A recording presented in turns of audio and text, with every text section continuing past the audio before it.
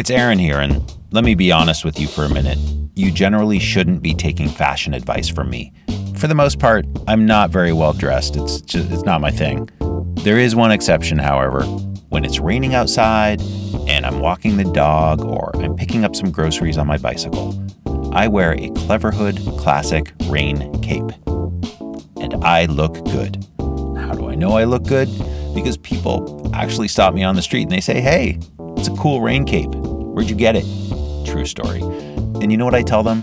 I say, go to cleverhood.com/waroncars. When you check out, enter coupon code ONELESSCAR. You'll get 20% off in the Cleverhood store, now through the end of February. And for every $1 you spend, Cleverhood donates 5 cents to advocacy groups working to create safer, more livable, and equitable streets. Again, that's cleverhood.com/waroncars. Coupon code ONELESSCAR.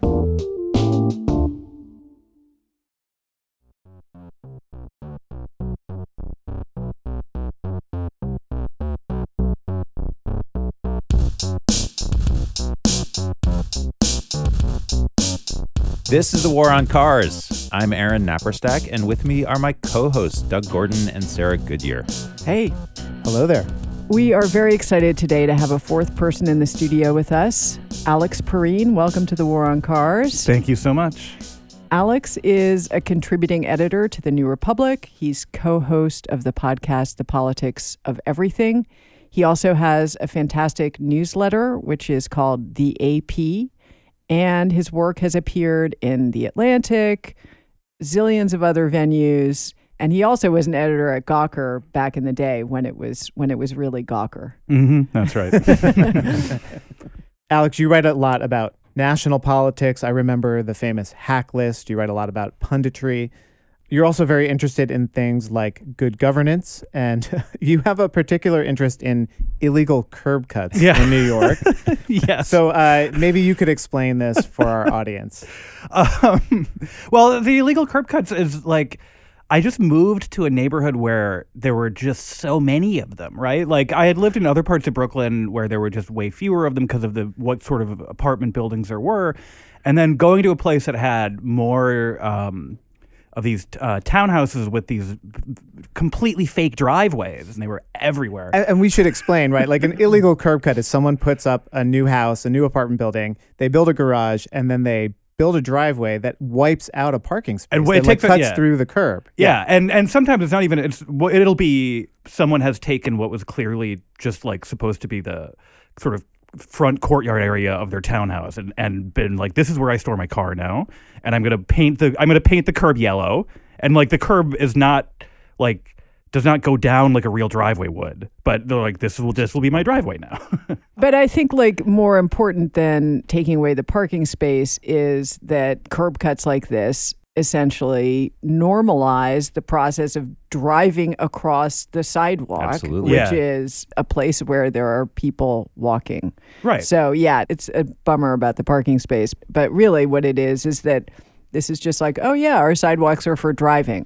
But also a lot of curb cut owners take their on-street parking spot in front of their curb cut and they park a second car there too. So it's also like an amazing way to just sort of privatize a hunk of public space, like attach it to your house by just sort of painting yellow on your curb, right? Yeah. It's a great, it's a tremendous life hack if you have some yellow paint and you own a building in New York. Drivers are the original tactical urbanists, basically. Yeah. Doug, you should do that for a bike rack in front of your building, since you've been trying to get a bike rack in front of your building for like 10 years now. If you want to see government work faster than ever, like put down something related to bikes or pedestrians on the streets, paint a crosswalk, whatever it is, they will be out the next day, that night even, getting it out. But if you actually want a legal crosswalk or bike corral, it'll take like 18 months. Right. Absolutely. Alex, I've been following you for a while, reading you for a while, and I've noticed that you have sort of like accelerated in the amount of time you spend with your work on these issues related to cars and cities. And explain that process for me. Why are you more interested in it today than you might have been? You've always been interested in this, but it's come up a lot more lately for you. Yeah, I would. Yeah, and it's true. These issues have always interested me, and since I was young, you know, I grew up in Minneapolis, and I biked and I took the bus, and especially as a young person, as a teenager, I tremendously enjoyed the sort of freedom of public transit and bicycling being able to take me across the city. And, obviously I moved to New York, which is the best transit city in the country. And when I was an editor at Gawker, like my job for a long time has been to write about national politics. But at Gawker, I spent a lot of time sort of trying to trick our audience into caring about like New York politics and like trying to make like Albany interesting, They're so interesting though. Yeah, I mean, it was very interesting to me. But I think that definitely what has happened recently is that my interest in issues of governance and urbanism and how we make our cities work and how our cities don't work increased tremendously when I had a child just about 5 years ago. And it mattered. I mean, what mattered to me then was just this really basic parental thing of wanting my kid to be safe, right? And feeling like the complete dominance of cars over our city and the fact that they're completely unmanaged regularly felt threatening to his safety, right? And we're still a car-free house, and that means we take the bus and we walk, and I bike in places, and like my interest in governance went from a more abstract thing to a much more concrete thing, I think, in the last few years. And then the other nice thing is that in this era of the newsletter, though I have plenty of critiques of the sort of newsletter economy, I can dig in on this stuff more and hopefully find out that there's an audience for it. I just would like to say that I think it's pretty interesting that for this generation, for your generation, that it's becoming apparent that radicalizes so many people. That like it used to be that like you'd become a parent, you'd become more conservative, but right. Instead it's like, yeah, that is interesting. I mean, I think that's kind of cool. Yeah. All right. So Alex, we said that we were going to talk about governance, and you have a piece in The Atlantic that just came out about 311, which is New York's system for reporting problems that you see, sort of non-emergency stuff. It's supposed to be this very useful tool for New Yorkers, but you wrote about it, and the title of the article is What Happens When the Police Don't Care, or basically how 311 became a joke. Can you tell us a little bit about how this piece came to be and how it relates to what we've been talking about governance and your radicalization? How it came to be is there's this one Nissan that parks in front of the hydrant in front of my building all the time, and it has no license plates, and the registration's been ripped off. Like you can't see it how if it's clearly not legally registered. And I left multiple 311 complaints about it that were closed out, sometimes within minutes, sometimes within hours, without any action being taken. That's part of how it came to be. And an editor at The Atlantic also asked me to write about this. But 311 is a really interesting story of governance. 311 began conceptually as a non-emergency police number. In the 90s, there were all these stories about how 911 was overloaded, completely overwhelmed with calls. 911 wait times were out of control. It became a campaign issue.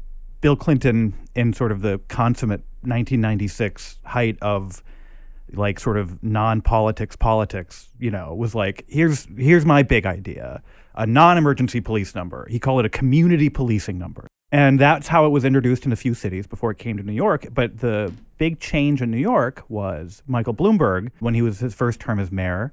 And his idea was not even necessarily a non-emergency police number. His idea, and I think like it's actually a very good idea. His idea was this is how a person reaches the city government and gets them to come out and take care of something. This is how the government becomes aware of problems and in the city, and this is how people reach their government to come fix them. And that has the potential to be a pretty revolutionary idea, right? I compared it to these sort of progressive good government reforms of an earlier era, which had a lot of unintended consequences, but that's sort of an entirely different episode. But no, it was, I feel like I remember when Bloomberg introduced 311, and it really was a big idea that it was very difficult to understand who to call, where in government, how to get them to respond.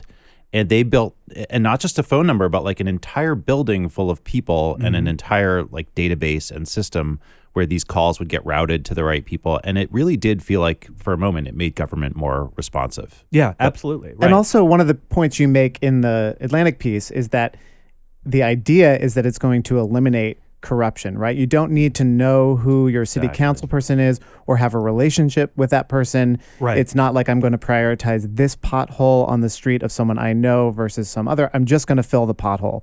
And so like the idea is everybody gets the same level of service from government, whether they know a guy or whether they don't. Or not. Yes.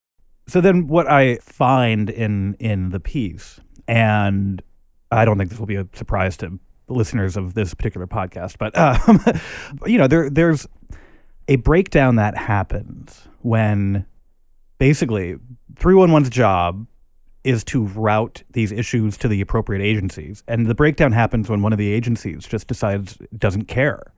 And in this case, in New York, it's the NYPD, and the things that they don't care about are all of these ways of managing the streets that they are responsible for but don't do. And the city council, the New York City Council, did an investigation this year that found them ignoring and closing out complaints about illegal parking. And Streets blog followed that up with an investigation finding basically the same thing. And there was sort of incredible stat that a few years ago, no parking complaint was closed out in less than 15 minutes, and now most of them are. So I think in this case, 311 is fulfilling its mission of radical transparency, and the transparency is revealing that the NYPD doesn't care about illegal parking. And as a matter of fact, the NYPD is often the illegal parkers, right? Yeah, yes. Exactly. But I mean, I will say that for it, at least you can actually see that just how flagrant the disregard for the rule of law by the New York City Police Department is. I mean, it's kind of astonishing that it's just right out there in the open. There's more than one car that regularly parks on my block that has no license plates. And I've started getting, when there's one of them, every few days I'll just fire off another 311 ticket. And I've started getting the police have closed this with additional information below and then no information below. That's my new one that I've been getting. Yeah. I'm like, all right. And there's reports, though, to people who file a lot of these 311s are also getting harassed by mysterious callers, right? Yeah, that was one of the things that the reporting in Streets blog found, which was disturbing, right? There are people who, fire off way more 311 tickets than I do. And a couple of them, started getting weird calls in the middle of the night from unknown numbers. And I mean, it's more likely than not, these were city employees and particularly NYPD people. And I confirmed with the Department of Investigation that they're looking into it, right? But I mean, we sort of know how police discipline goes in this city generally. And my wife was I was complaining about some other car basically parked dangerously on our block, and my wife was like, should I file a ticket too? And I'm like, I don't know. I don't think so. And that's a really disturbing thing to think too, right? I can't alert the city to a problem because there might be retaliation. That's not a sign of anything going well. Alex, your piece is really interesting because what we're talking about is government corruption and the ways in which government does or doesn't work. And it's interesting how the most visible manifestation of how government doesn't work, at least, for cranks like us, is through the streets. And it is interesting that parking became the thing in the midst of, I think, a wider police enforcement slowdown during the pandemic that became a very visible manifestation of that. It's also borne out in the way they're not enforcing dangerous driving violations. Yeah. I mean, I think in this city, at least, I think it's clear that a message has gone out that all is permitted on the streets, right? Driving, incredibly aggressive driving has, from my just walking around witnessing it, and we don't have statistics because no one's enforcing anything. But, you can just see that aggressive driving is up. And the statistics we have are that accidents and deaths are up, but it's clear that to use the philosophy of the police by the standards of broken windows here, right? If no one is punished for parking wherever you like, people will come to understand that anything is permitted. behind the wheel, right? You can get away with anything behind the wheel at this point. And I think drivers got the message. And it's really unclear that there's any appetite on the part of the city or the police to do anything to just rein that back in. The other thing that this 311 problem illustrates to me is that you can have these technocratic solutions and they can be good, functional technocratic solutions. But when they enter the real world, they won't function as intended if the institutions that are responsible are just the same old, same old. Yeah. So, Alex, you were saying basically that drivers have gotten the message that anything goes on the streets. And I think that that is manifesting itself in other ways, to make another awkward segue here, perhaps, that we're seeing driverless car companies or companies that are working on driverless technology, such as Tesla, testing their products on public streets. And you had a piece in your newsletter about what Elon Musk is doing. I think we've all seen these videos of people testing full self-driving on public streets. And there's one from San Jose that made the rounds recently. Okay. And then the car's trying to go down the railroad tracks again. I mean, this shouldn't like... I've never seen it come that close to a pedestrian. Yeah, a pedestrian... 8. Like, a pedestrian and the railroad tracks now. This is... I'm not going to comment. You guys can just see for yourselves.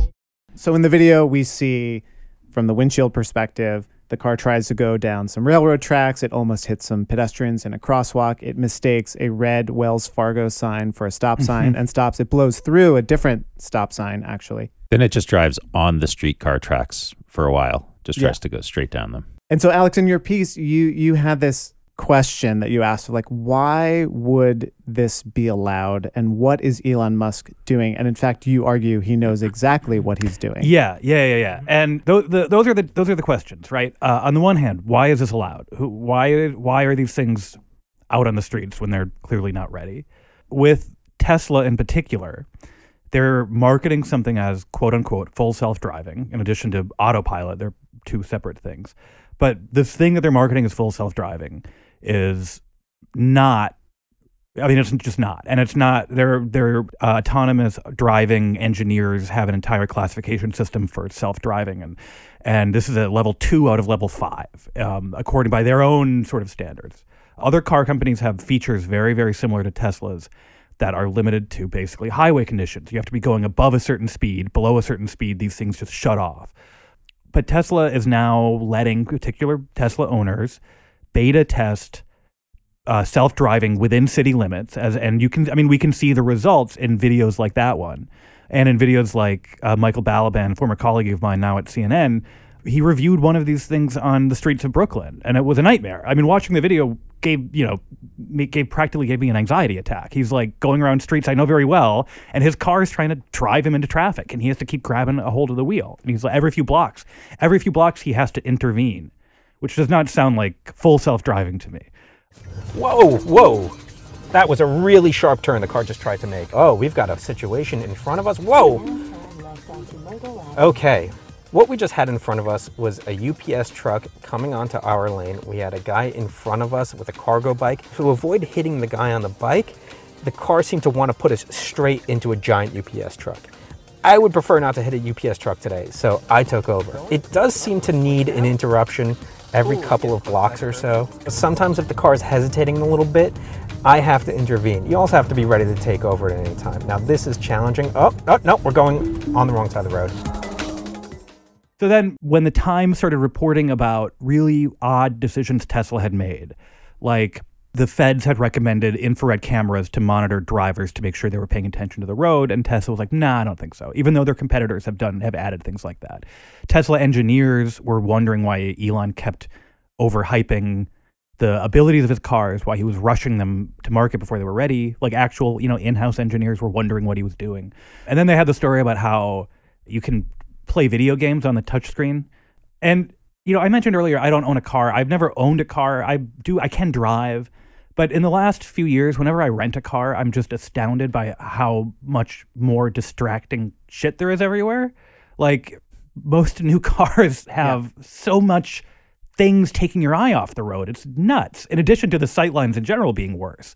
I was thinking about the video game thing because initially Tesla was assuring everyone it only works when the driver is parked. Yeah. And I remember a lot of advocates like myself and others were like, you've got to be kidding, because we know where this is headed. Yeah. It's right now, it only works while it's parked, but you can be sure someone will figure out a way, or the company itself will just allow you to use it while the car is in motion. And sure enough, they did. That's what they're doing. They just did it. They just did it through a software update, right? It's not like they don't tell anyone, right? They just threw a software update one day. And they didn't ask for permission from the government to do it. Of course not. Right. Yeah. And so now, while in a moving Tesla, a driver can be playing an actual game on his touchscreen. But like, Elon Musk is not stupid, right? And this is where your newsletter goes that I think is really terrifying and disturbing, which is you sort of make the argument that this is all by design, right? And it has an end in mind. Yeah, I think that to some extent what Musk wants is to just sort of force his ideal future into being, right? And his ideal future is robot chauffeurs for everyone.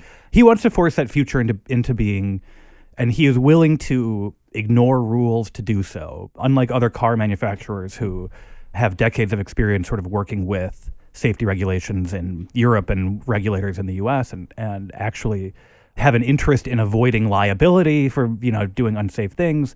I think he's much more interested in the move fast and break things model, which frequently is called innovation in a technological sense, but is actually sort of innovation in a regulatory sense, in which you just go in, do whatever you like, and then wait for the regulations and the agencies to accommodate what you're doing. As I say in the piece, I think Musk probably is actually familiar with the history of the automobile in the city. And that's when I bring in Peter Norton, the historian, who I'm sure many of your listeners are familiar with. We had an episode with him early on. If you haven't read Fighting Traffic, you should. And you draw on it heavily in this piece. Yeah. And the particular history here is, right, how liability for auto accidents shifted from drivers to pedestrians, basically, and in the public eye and legally. The invention of jaywalking, which I think a lot of Americans are sort of take it for granted that this is how the streets are. The car is dominant over the streets. Jaywalking is a crime, but in fact, right, that those conditions had to be created. And auto manufacturers and auto enthusiasts, with help from the media and help from the government, sort of created those conditions, as Norton writes about very, very well. But what happened, there was mass carnage in the streets. There was a political threat to the dominance of the automobile as a result of outrage about the mass carnage in the streets. And the cars decided, what we will do is, we will keep people off the streets. We will get people off the streets. I'd like to point out you just said the cars decided. Yeah, the cars decided. They did. Well, they did. They called themselves Motordom. Motordom decided. Motordom decided. Yeah. That was literally their own name for their own. Was that their own name, or was that something Peter? That was their own name, No, right? that was their own name. Yeah, wow. Yeah. I didn't know that. They thought that was a nice non-evil name. But now, today, we are kind of seeing, the cars are becoming more and more like sentient beings, right? And that's kind of the future that Elon Musk is setting us up for here. But so one of the things that makes me crazy about all this is that, what you just pointed out, Sarah, the cars actually are becoming sentient beings. Like what Elon is, one of the reasons why he wants to do this is because the self-driving car technology, it's artificial intelligence, and you kind of have to train it. It learns. The more people who are out driving Teslas out in the real world, in theory at least, the better the AI gets at knowing where all the stop signs are, and that's a bicyclist, that's a pedestrian. And look, sure, you might run over a few people while you're doing that, but you have to. Right? You have to. Exactly. You have to make a bunch of mistakes to teach the AI not to do that. Not to do that. Yeah. So the whole premise is we have to we have to allow break some stuff. We have to allow this thing to. But where Alex goes with this is even scarier, because what Musk is setting up here is a world in which the street is going to have to change, right? Mm-hmm. Because the cars are never, they're not going to no learn matter well enough. how hard they think, they're never going to be able to do what people do in a complicated urban street configuration with all the various random things that happen. So And right, and I think like the more honest AI people are now much more willing to admit that the sort of perfect self-driving tech is decades away. And for years they've been telling us it's around the corner. They're much more willing to admit now that like, okay, look, we have stuff that will work really, really well on a well-maintained, grade-separated freeway. It'll work great there. But like the unpredictable improvisational city street, like it's going to be a long time before AI can figure out how to navigate this safely. The more honest ones are sort of finally saying that. But I think if you wanted to force that future to happen right away, well, you might come in, cause a bunch of mayhem, and then do so not worrying that the government will crack down on you because you have no experience of the government cracking down on you. You've always gotten your way. You might do that with the understanding that, well, maybe what will happen is they will just reorient the streets to work with my vehicles than the other way around. Right. I think then, in a way, really, they're going to have an easier time of remaking streets for their favor than they did back in the 19-teens and the 20s. I think, and I linked to a story from a few years ago, which was like a Time story from 2019, I think, in which self-driving car people were sort of blithely saying to themselves, well, to make this stuff safer, maybe we'll have gates at crosswalks. Maybe we'll have to move some crosswalks. And it was all just very casual. Like they hadn't actually thought this part through, but they were asked to come up with solutions. What they went to was like, we will gate off people from the streets. There's even a part in that video from San Jose where I think the guy behind the wheel who grabs the wheel as he's about to run into 3 women crossing the crosswalk, he says, "Oh, these pedestrians are making it so annoying," or something like that. And you're like, okay, that's it. That's the attitude. Yeah. Get rid of the pedestrians and it's not annoying anymore. Right. So, right. Or like create a streetscape that's much more like a highway. The technology that's going into these cars also gives us the potential that every car could be speed governed as it enters a certain, like you could create a geo fence, not even like a fence on the street, but a fence in the computer on the map that says when the car enters this street, it can never exceed 20 miles per hour. Like that technology is all packed into a Tesla. They could do that. They could set that up and upload a software update. And all of a sudden we have speed governor technology that people have been trying to get for 100 years, but motordom has killed. That's all there. So there's a certain way in which this technology could actually be potentially good for cities. Yeah. It would probably need to be in a different type of vehicle, not in a giant car, but in something smaller, lighter, cleaner. And it's there. It just I think it needs cities to be able to take over control of regulation of vehicles from the states and the feds and Elon Musk. Look, Aaron, this is a great idea. What I want you to do is I want you to call 311. Yes, please call 311. Oh, your case has been closed. And right, and I think like that's really key, right? Because what this future looks like is going to come down to a political battle, and it's going to come down to the level at which people are allowed to sort of democratically decide these things. And the way people like Musk would prefer to do it is a sort of end around that, to skip to the part where this is the status quo. You have to deal with this everywhere now. But it is like it's going to be a political fight, I think, for the next few years as to what kinds of vehicles rule our streets. Because I do think people don't understand that these are political issues, and it's not just like this is just how things are, right? Even in the to bring it back to the prior topic, right? Like I saw an illegal 53-foot tractor trailer parked in a bike lane in a no standing zone, right? And it's just sitting there. It's probably been there all day. But like most people walking around, that's just the background noise to them. Like they don't know that's illegal. They don't know they can ask someone to do something about that. They don't know that they could have it not be there. It's the idea that is the result of a series of political decisions made by our leaders. I think it also hits on an issue where increasingly it seems like the car is the major nexus for public corruption in New York City. New York, yeah. Like the car is the fundamental unit. The car and parking is sort of like the place where public corruption is happening most egregiously and most openly. Visibly, most openly, and right. It creates and all the problems that we have with trying to manage all of these cars in a dense urban environment.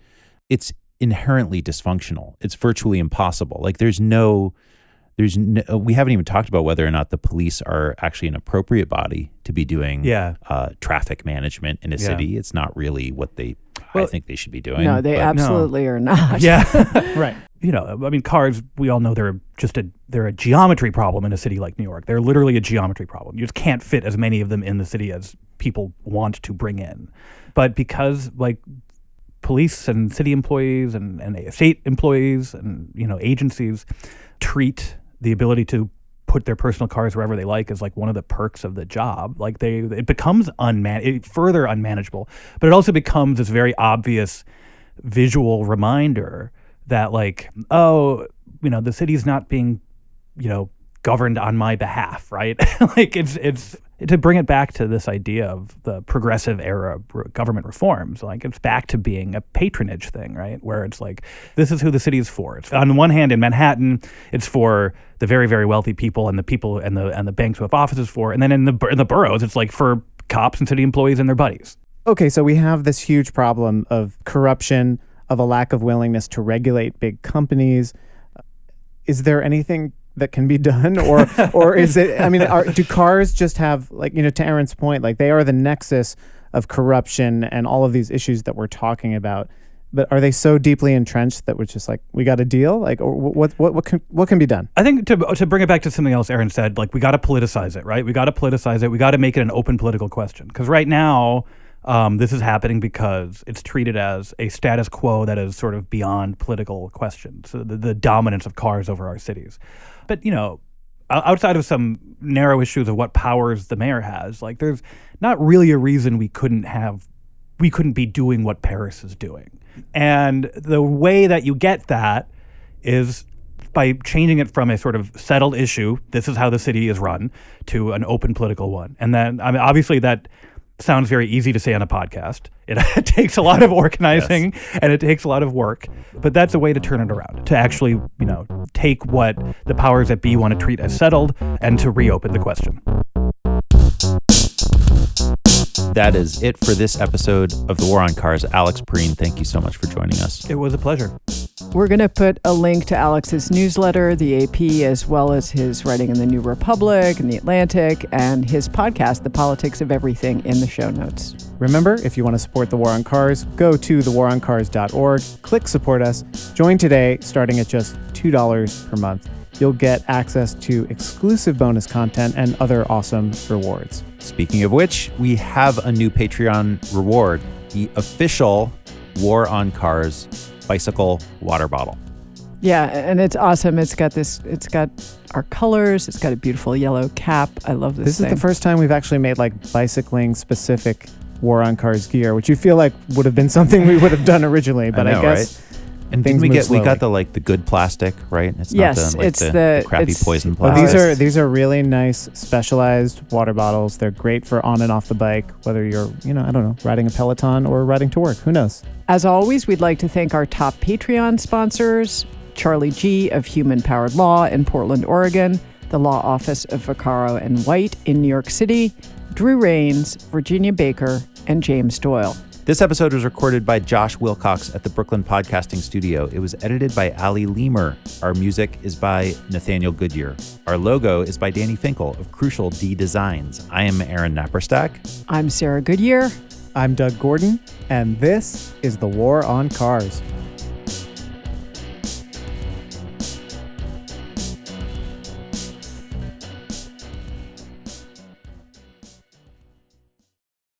Are people crossing? So I would personally wait. I'm gonna have to pause it. It was just going and going. These people are just making it annoying. Oh, and then for the first time, it didn't take us down the railroad tracks, but it did take us into the bus only lane.